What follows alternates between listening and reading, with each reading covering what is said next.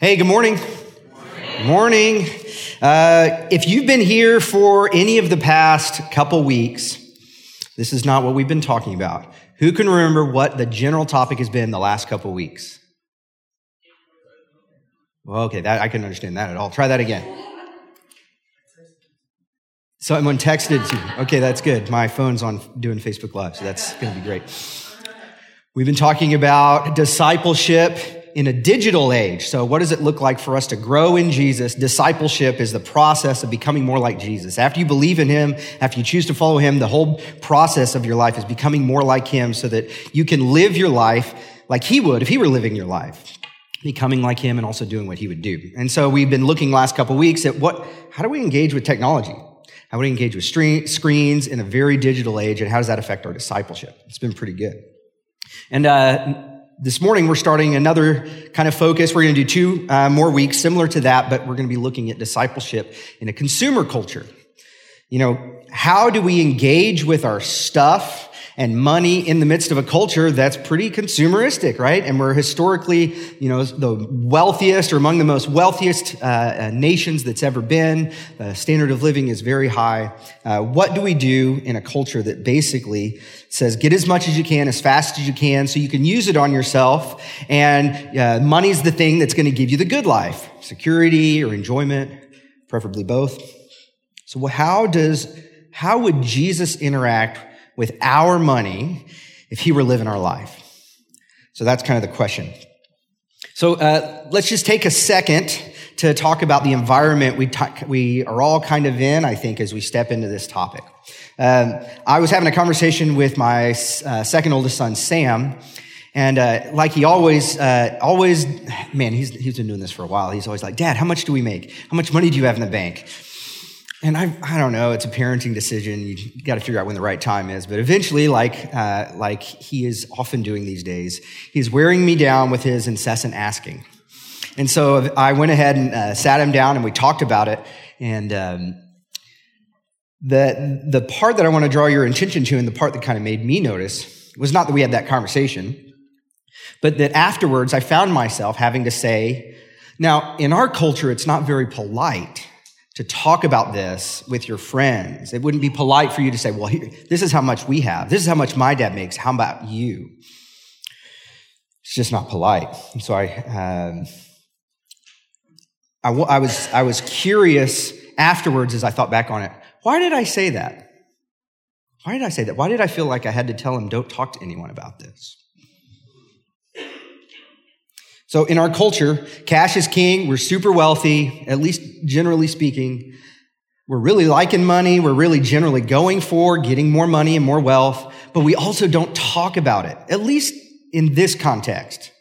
I think it is true that the big three taboo subjects are politics, religion, and money. That's right. Do not talk about that, please. Right? There may be a TED talk about it, but we don't talk one-on-one about it. It's not a normal conversation starter. So why is that? Why is that? I think maybe, at least in there somewhere, is a sensitivity to shame. Like, if we were to talk about this, I would feel shame if I had to report that I don't have as much as I want to have, or as much as you. Or maybe the flip side, there would be shame that I've got maybe more than I should, and I'd feel guilty or bad in front of you. Or shame that I'm spending too much, or I'm spending it maybe not so wisely, and I'd be ashamed at how I'm using it. Maybe you're in debt fairly significantly, and it feels like you would be embarrassed. You would be embarrassed. You don't want anyone to know about it. So we're going to start with just a little pre-test, probably isn't the right word. Some of you, your anxiety just shot maybe through the roof. It's not a pre-test. Two kind of orienting questions to help us to engage with this, because I think the noise that we bring in on this topic is kind of fairly high. So the first question I'd like for you to ask is, what are you feeling right now? We're going to take a second and try to answer that to yourself. Pay attention to your feelings. I just told you we're going to be talking about money and probably giving for the next 2 weeks in church, and you're here right now and you can't get out of it. What are you feeling? Try to identify something specific.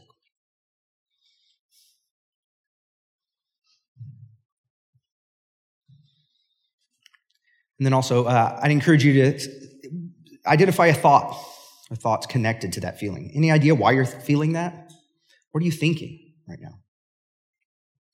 Maybe it's connected to messages you've received about money from your growing up years, your family, maybe your church experiences. I think helping us identify what we're bringing in is going to be really helpful as we move along and move ahead in this. Maybe you're here right now and you're uncomfortable. We don't talk about this a lot. Maybe you're defensive or threatened, maybe. Maybe there's that sense that, this is just another church talking about money, trying to get my money. Maybe you're suspicious. Pastors are just trying to talk about money, after the first of the year to try to pad the budget and get a bigger paycheck, because this is just a business, right?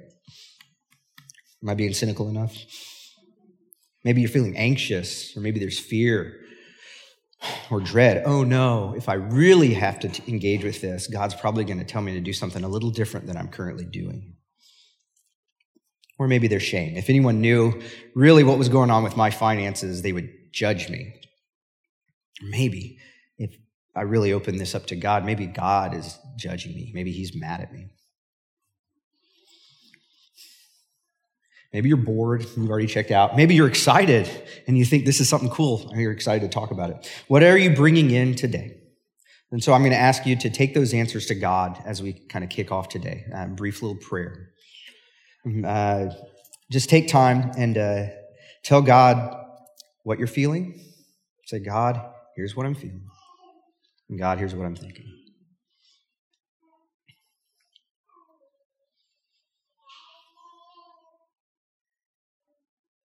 And then ask him to help you hear his words and his heart to you this morning as we talk about money.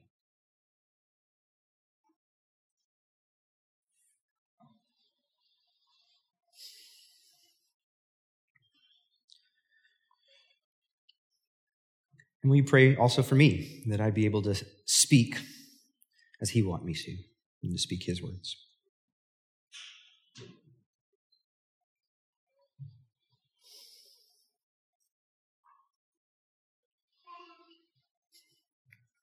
Yes, Jesus, please speak to us. Show us your heart.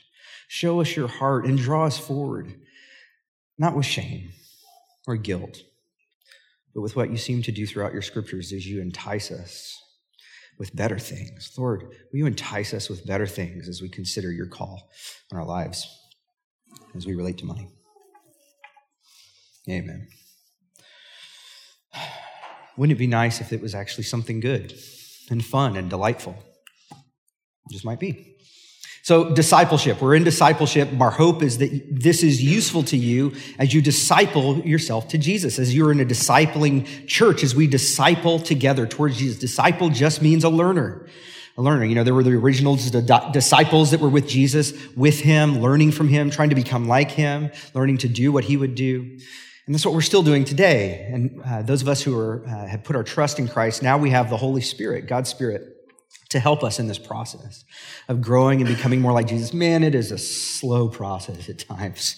Iterative, small changes that tend to add up. 1 Timothy 4, 7 through 8. Apostle Paul is talking to one of his younger proteges that's leading a church now, and he says, Timothy, train yourself to be godly. Train yourself to be godly. For physical training is of some value. Are you guys through with me giving my little gym examples now that I finally started going to the gym? I've been going to the gym. It's been good for me. Actually, I didn't want to do it. It has actually been very good for me. But godliness has value for all things, holding promise for both this present life and the life to come. Amen. Yeah, that's right.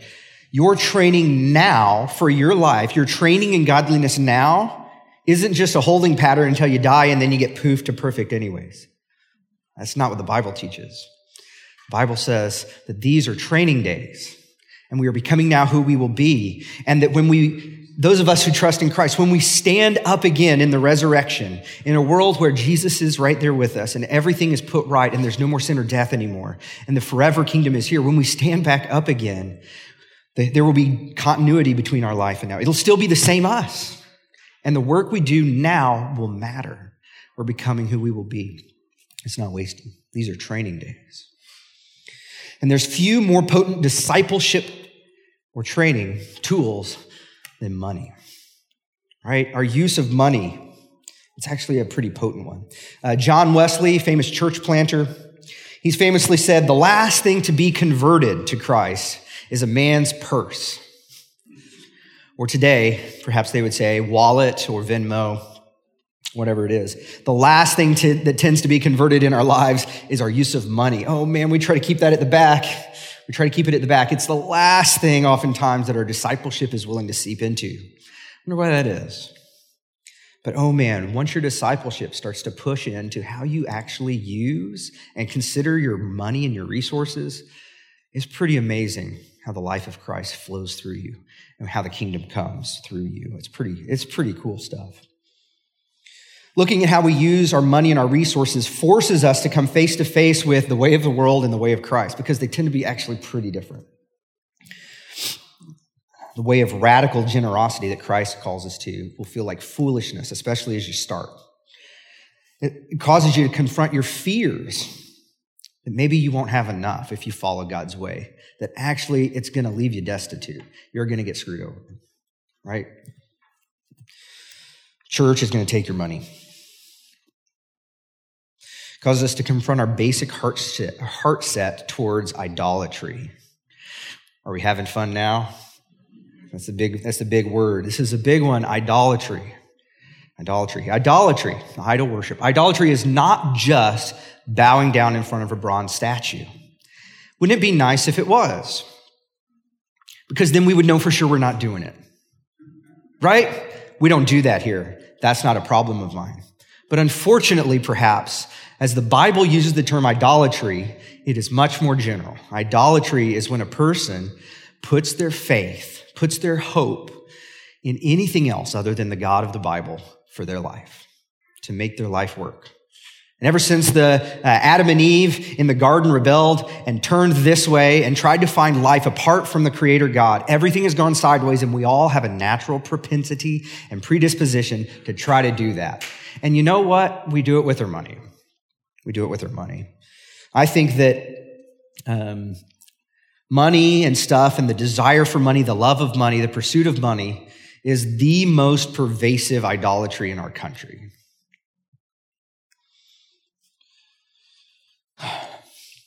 Yeah, I really think it is. And I'm extremely confident that all of you, and me included, have gone to the temple and bowed down there, metaphorically speaking, at some point in your life, probably this morning at some point.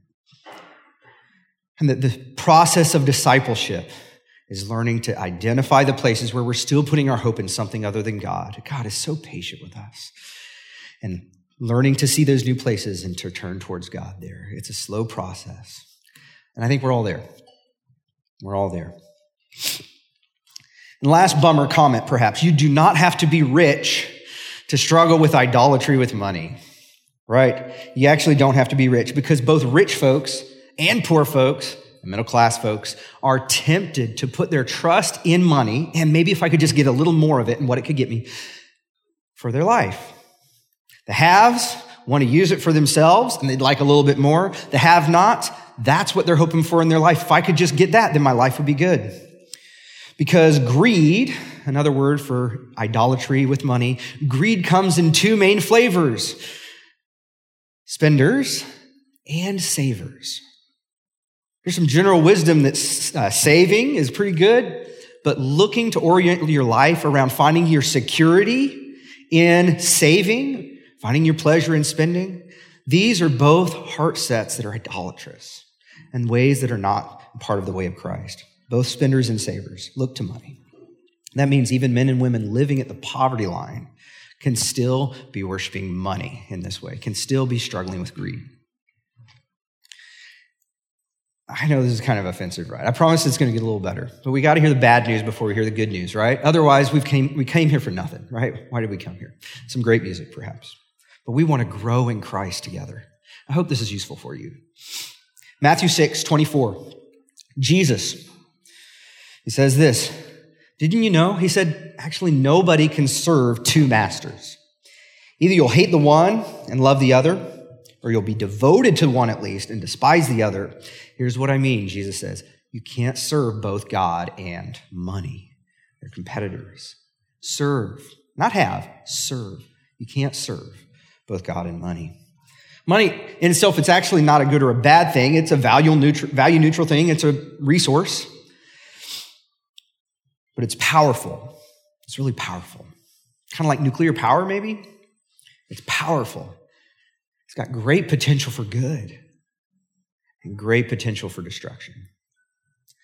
And when you throw into the mix that all of us have a natural predisposition towards sin and trying to do life on our own apart from God, it's powerful and it's dangerous. It doesn't mean we get rid of it, but it is dangerous. Paul, talking again to Timothy again, we're going ahead in chapter 6, verse 9, he tells them, those who want to get rich fall into temptation and a trap and into many foolish and harmful desires that plunge people into ruin and destruction. That's not what our culture says, right? More and more is what gives you pleasure and security. For the love of money is a root of all kinds of evil. Not money, the love of money.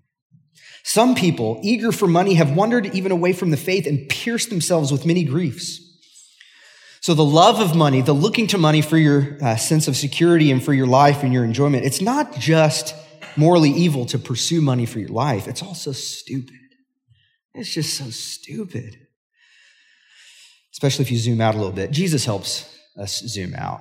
Sometimes if you're willing to let him take it, he'll help you zoom out a little bit. See things as he does. Jesus talking again in Luke chapter 12. He's talking to the crowd and he says to them, watch out. There's an exclamation point there. He's not just laying back, kind of chilling, maybe a piece of wheat in his mouth, just kind of rattling off a few sayings. He's leaning forward and he's saying, watch out. Watch out. Be on your guard against all kinds of greed. Hint, he's talking to a mixed crowd of folks that are rich and some folks that are very destitute. Be on your guard against all kinds of greed. Life does not actually consist in the abundance of your possessions. Wait, say what now? Say what now? This is essentially the Western cultural dream, right? This is the dream. You get more so that you can have the abundant life. He's killing it. He's killing it. It's actually very anti-American what he's saying, at least in some ways. Jesus is being very anti-American. The American dream is kind of on target here. Maybe that's not what he means. Surely not. Let's keep reading a little bit. And he told this parable. The ground of a certain rich man yielded an abundant harvest. And he, the farmer, he thought to himself, what shall I do? I have no place to store my crops.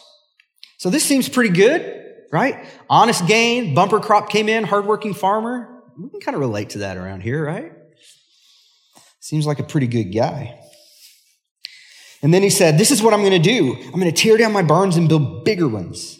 And there I'll store up all my surplus grain. And I'll say to myself, you have plenty of grain. That's their money back then. You have plenty of grain laid up for many years. Take life easy, eat, drink, and be merry. I think that makes sense. This is the picture on the folders when you go to the financial planning. That's the guy in there, the good-looking guy in the boots, and he's got the shirt. He's got the shirt. Maybe a farmer shirt. What's a farmer shirt? He's got a shirt. He's probably got the Carhartt jacket, and he's leaning against his tractor, and he's got a firm foundation for retirement. Right? This is our guy, and I think this is the model American that all of us are trying to be. Right? We're trying to work hard, save up, so that we can retire early and enjoy the good life. Then we can take the vacations. Then we can do all this stuff and not have to think about it. Then we can use it. By default, this is who we want to be. But God says to him, you fool. You fool. As I read this, I don't sense anger. I think I used to read this and sense maybe God's like angry at this guy. Maybe he's a little angry. But I think as I read this and as I sense the heart of God throughout the scriptures, I think it's like a loving father to his wayward son. He loves him. I think he's saying, you fool. Actually, this very night, your life's going to be required of you. You're going to have a heart attack in about 8 hours. And then who's going to get what you're preparing for yourself? And this is how it's going to be with whoever stores up things for themselves and isn't rich towards God. Man, that's kind of disruptive if you let it land, I think. And it was for them too. Where did this guy go wrong? It wasn't because he was rich. You read the scriptures, it's really hard to find Jesus actually condemning richness or having resources or being wealthy. The love of money is bad. It wasn't because he was evil necessarily. It was because he already had enough, and more came in, and he decided to keep the excess too, and he was going to spend it all on himself no matter what. He assumed the money was for him, and that this life was all that really mattered. He laid up treasure for himself because he couldn't see reality as it truly is. It's a big thing. Jesus is zooming out, and he's seeing reality, and he's like, you're not seeing the big picture. Yeah, you're investing for 30 years. Great. That's a good investment. But what about in 30 million years? Right? Well, that one's not from me. That one's from a book I read by Randy Alcorn, a really good book, Money, Possessions, and Eternity. But that one stuck with me. You should be investing for 30 million years if you actually believe that what Jesus said is true and that those who trust in him will rise up again and live forever and in the kingdom that will last forever. How are you investing? Oh, man. Yeah, maybe not as smart if you're thinking about 30 million year investment. What should he have done? How could he have laid up treasure in the eternal treasury? Back in 1 Timothy 6, I'm just really liking 1 Timothy 6 for this one.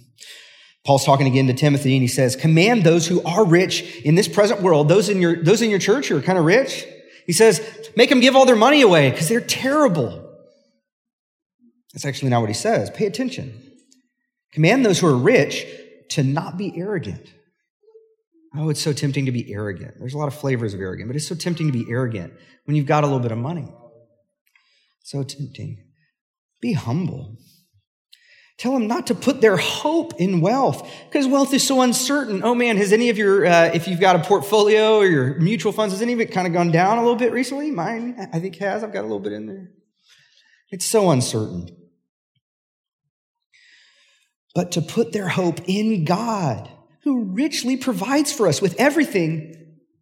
He even says for our enjoyment. That one's interesting. We could talk more about that one. He doesn't just say even for what you need, but even he provides for our enjoyment. He's a good father. He provides things for our enjoyment. Command them, those who are rich, to do good, to be rich in good deeds, and to be generous and willing to share. In this way, they will lay up treasure for themselves. Isn't that interesting? Lay up treasure for themselves. It doesn't seem like maybe that's a bad thing. So they can lay up treasure for themselves as a firm foundation for the coming age so that they may take hold of the life, the good life that's really life, the real good life that's zoomed out, that's got 30 million years, and the resurrection in view. If you don't believe in the resurrection, there's no reason to be living for 30 million years. That would be foolish. But if it's actually true, it'd be really foolish to just live for the 30 years. Teach them to be generous so that they may take hold of the life that's truly life. I got a lot of passages today. I just love throwing passages out there. This one's going to be our theme passage. Maybe you want to write it down. In our life group, we're challenging each other to memorize a verse. And actually, you can do it. It's actually easier than a lot of us have gotten, the idea, man, you can't memorize everything. You can memorize a lot. Read over this one a few times. Put it on your fridge. Put it on your speedometer because who cares how fast you're going, right? And memorize this verse. Why am I having you memorize this verse? You're not rich. Maybe the last bummer here, but it's actually not a bummer. I'm submitting to you that you're rich. Most of us here are pretty rich, even if we don't feel it. Yeah, there's poverty. There's real poverty. Maybe in this room, folks watching online, there is real poverty. Food insecurity, all that stuff is real. And if you're struggling with that, we want to come alongside and help. But I'm going to submit to you that actually most of us are actually fairly rich by worldwide standards. If you adjust for all the things, median income Kansans are rich. Like the median income for Kansans, and it differs a little bit between if you're a family of X number of kids or if you're an individual, but median income Kansans are among the top 4 to 8% of the whole world in richness, adjusted for all the things. Even folks living at the poverty level in Kansas, 11.4% of Kansans live at or below the federal poverty level. It's not a lot of money.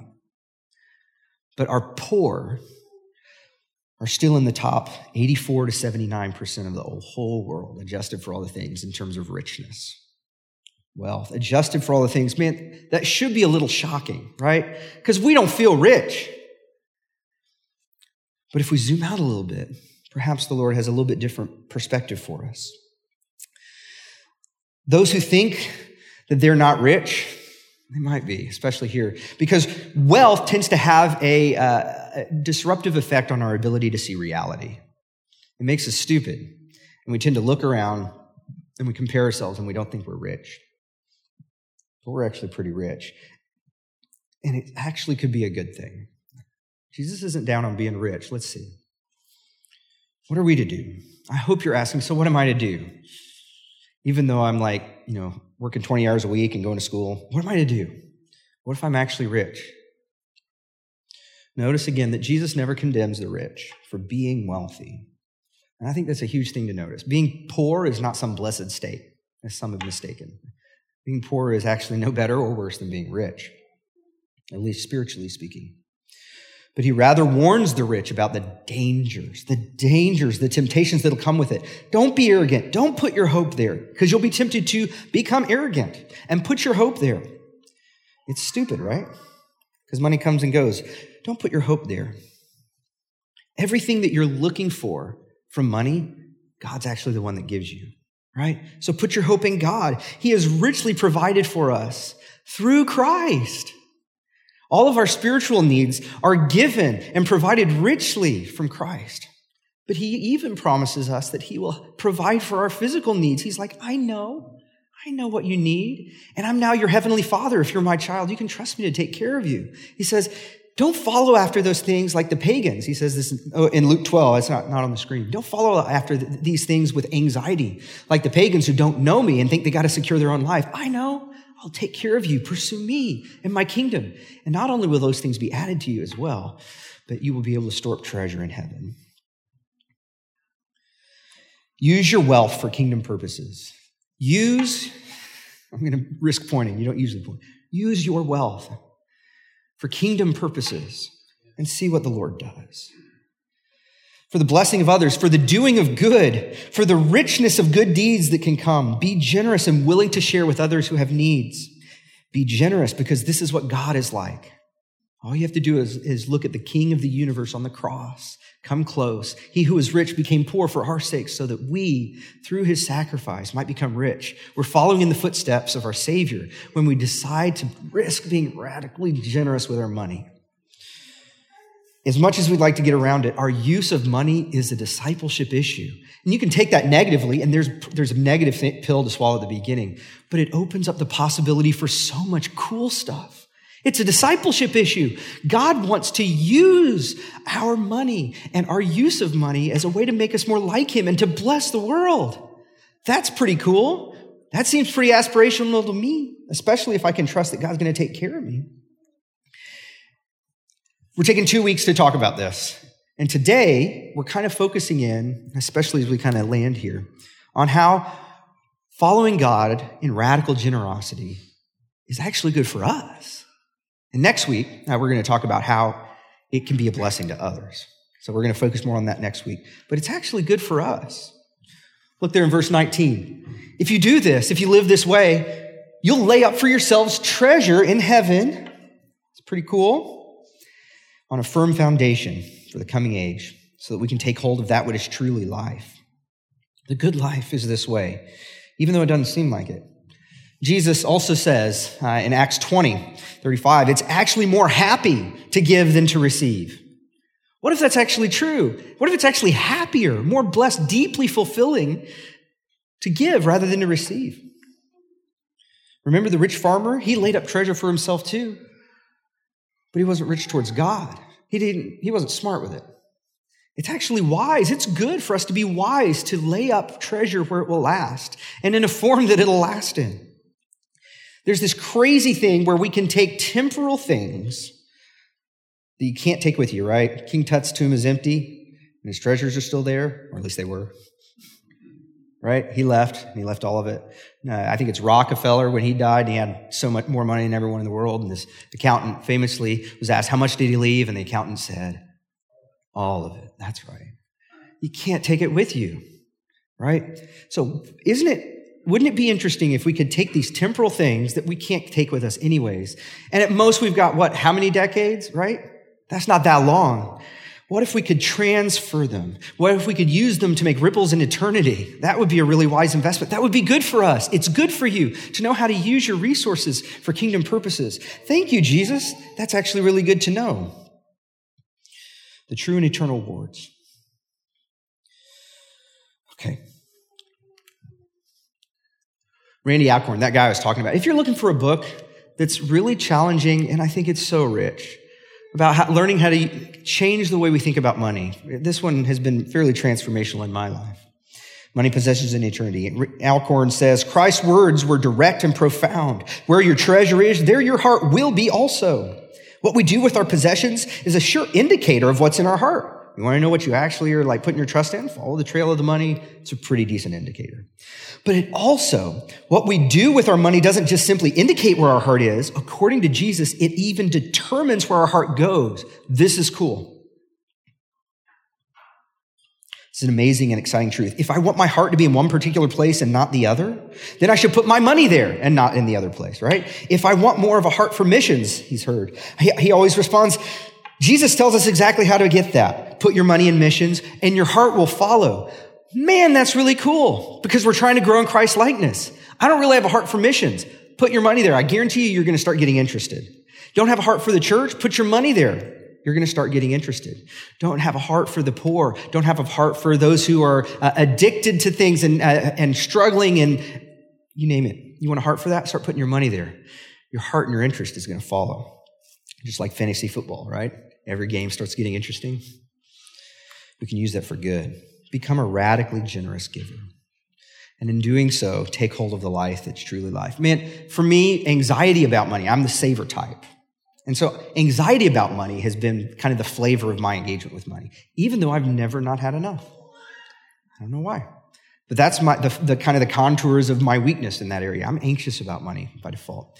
And so I remember years ago when in my process of discipleship, reading this book and being discipled by others, feeling anxious about money and hearing the general idea that the cure to anxiety about money is to give more. Oh God, I hated that. And so I tried it. Tried trusting God, tried to see myself as rich even when I felt poor. And the more I practiced it, the more I realized it's true. It's true. The cure to anxiety about money is to give more. And it doesn't just bring you more joy and peace, it brings you fulfillment. Oh man, the good life. It's actually there. It's pretty rewarding. More than you would expect. Maybe Jesus knew what he was talking about it after all. So as we land this plane, let's just land with a few next steps. I hope these are helpful to you. If you're trying to follow Christ and you're looking to disciple yourself more closely with Christ, consider these. First one, honestly assess where you think you're currently at in your thinking about and using money. Honestly, try to assess it. How are you thinking about? How are you using your money? What is your heart set? What is your strategy towards giving? If you have none, that's good to notice. A lot of folks are there. Well, does your standard of giving impact your standard of living? If it doesn't, you can probably afford to give more, right? Especially since we're rich. There should be things you can't do because of your commitment to regular sacrificial generosity. Next, sit down and make a budget, or if you have one, update it. Not a lot of folks have a budget, I'm realizing. I like my Excel spreadsheets, but I'm finding I'm maybe in the minority here. I love the Excel spreadsheets and the cross formulas and all the. Jen hated it. Yeah. Update your budget. If you've never done one, make one. You can even just start with something simple. Just get a general sense of how much is coming in, how much is going out, where are you at? Do you have extra that you could give? Is there a way that you can increase or maximize your income or decrease, maximize your expenses?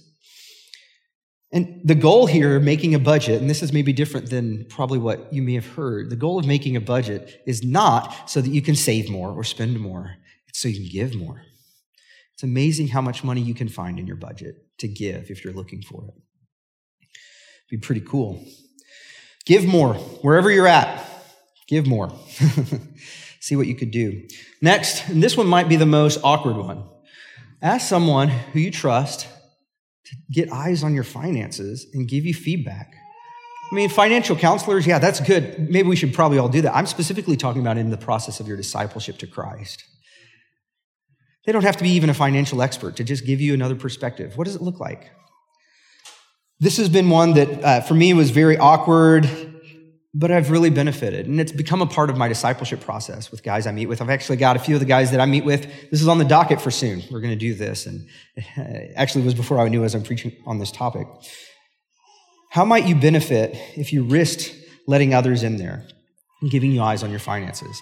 I guarantee you that you won't be the only one that it's like feels awkward, right? Because we're pushing against cultural stuff here. It's going to feel awkward. But most of the stuff we're pushing against in our discipleship feels a little awkward. And then you talk about it and you realize, actually now it's not that big of a deal. And I'm actually really glad I did.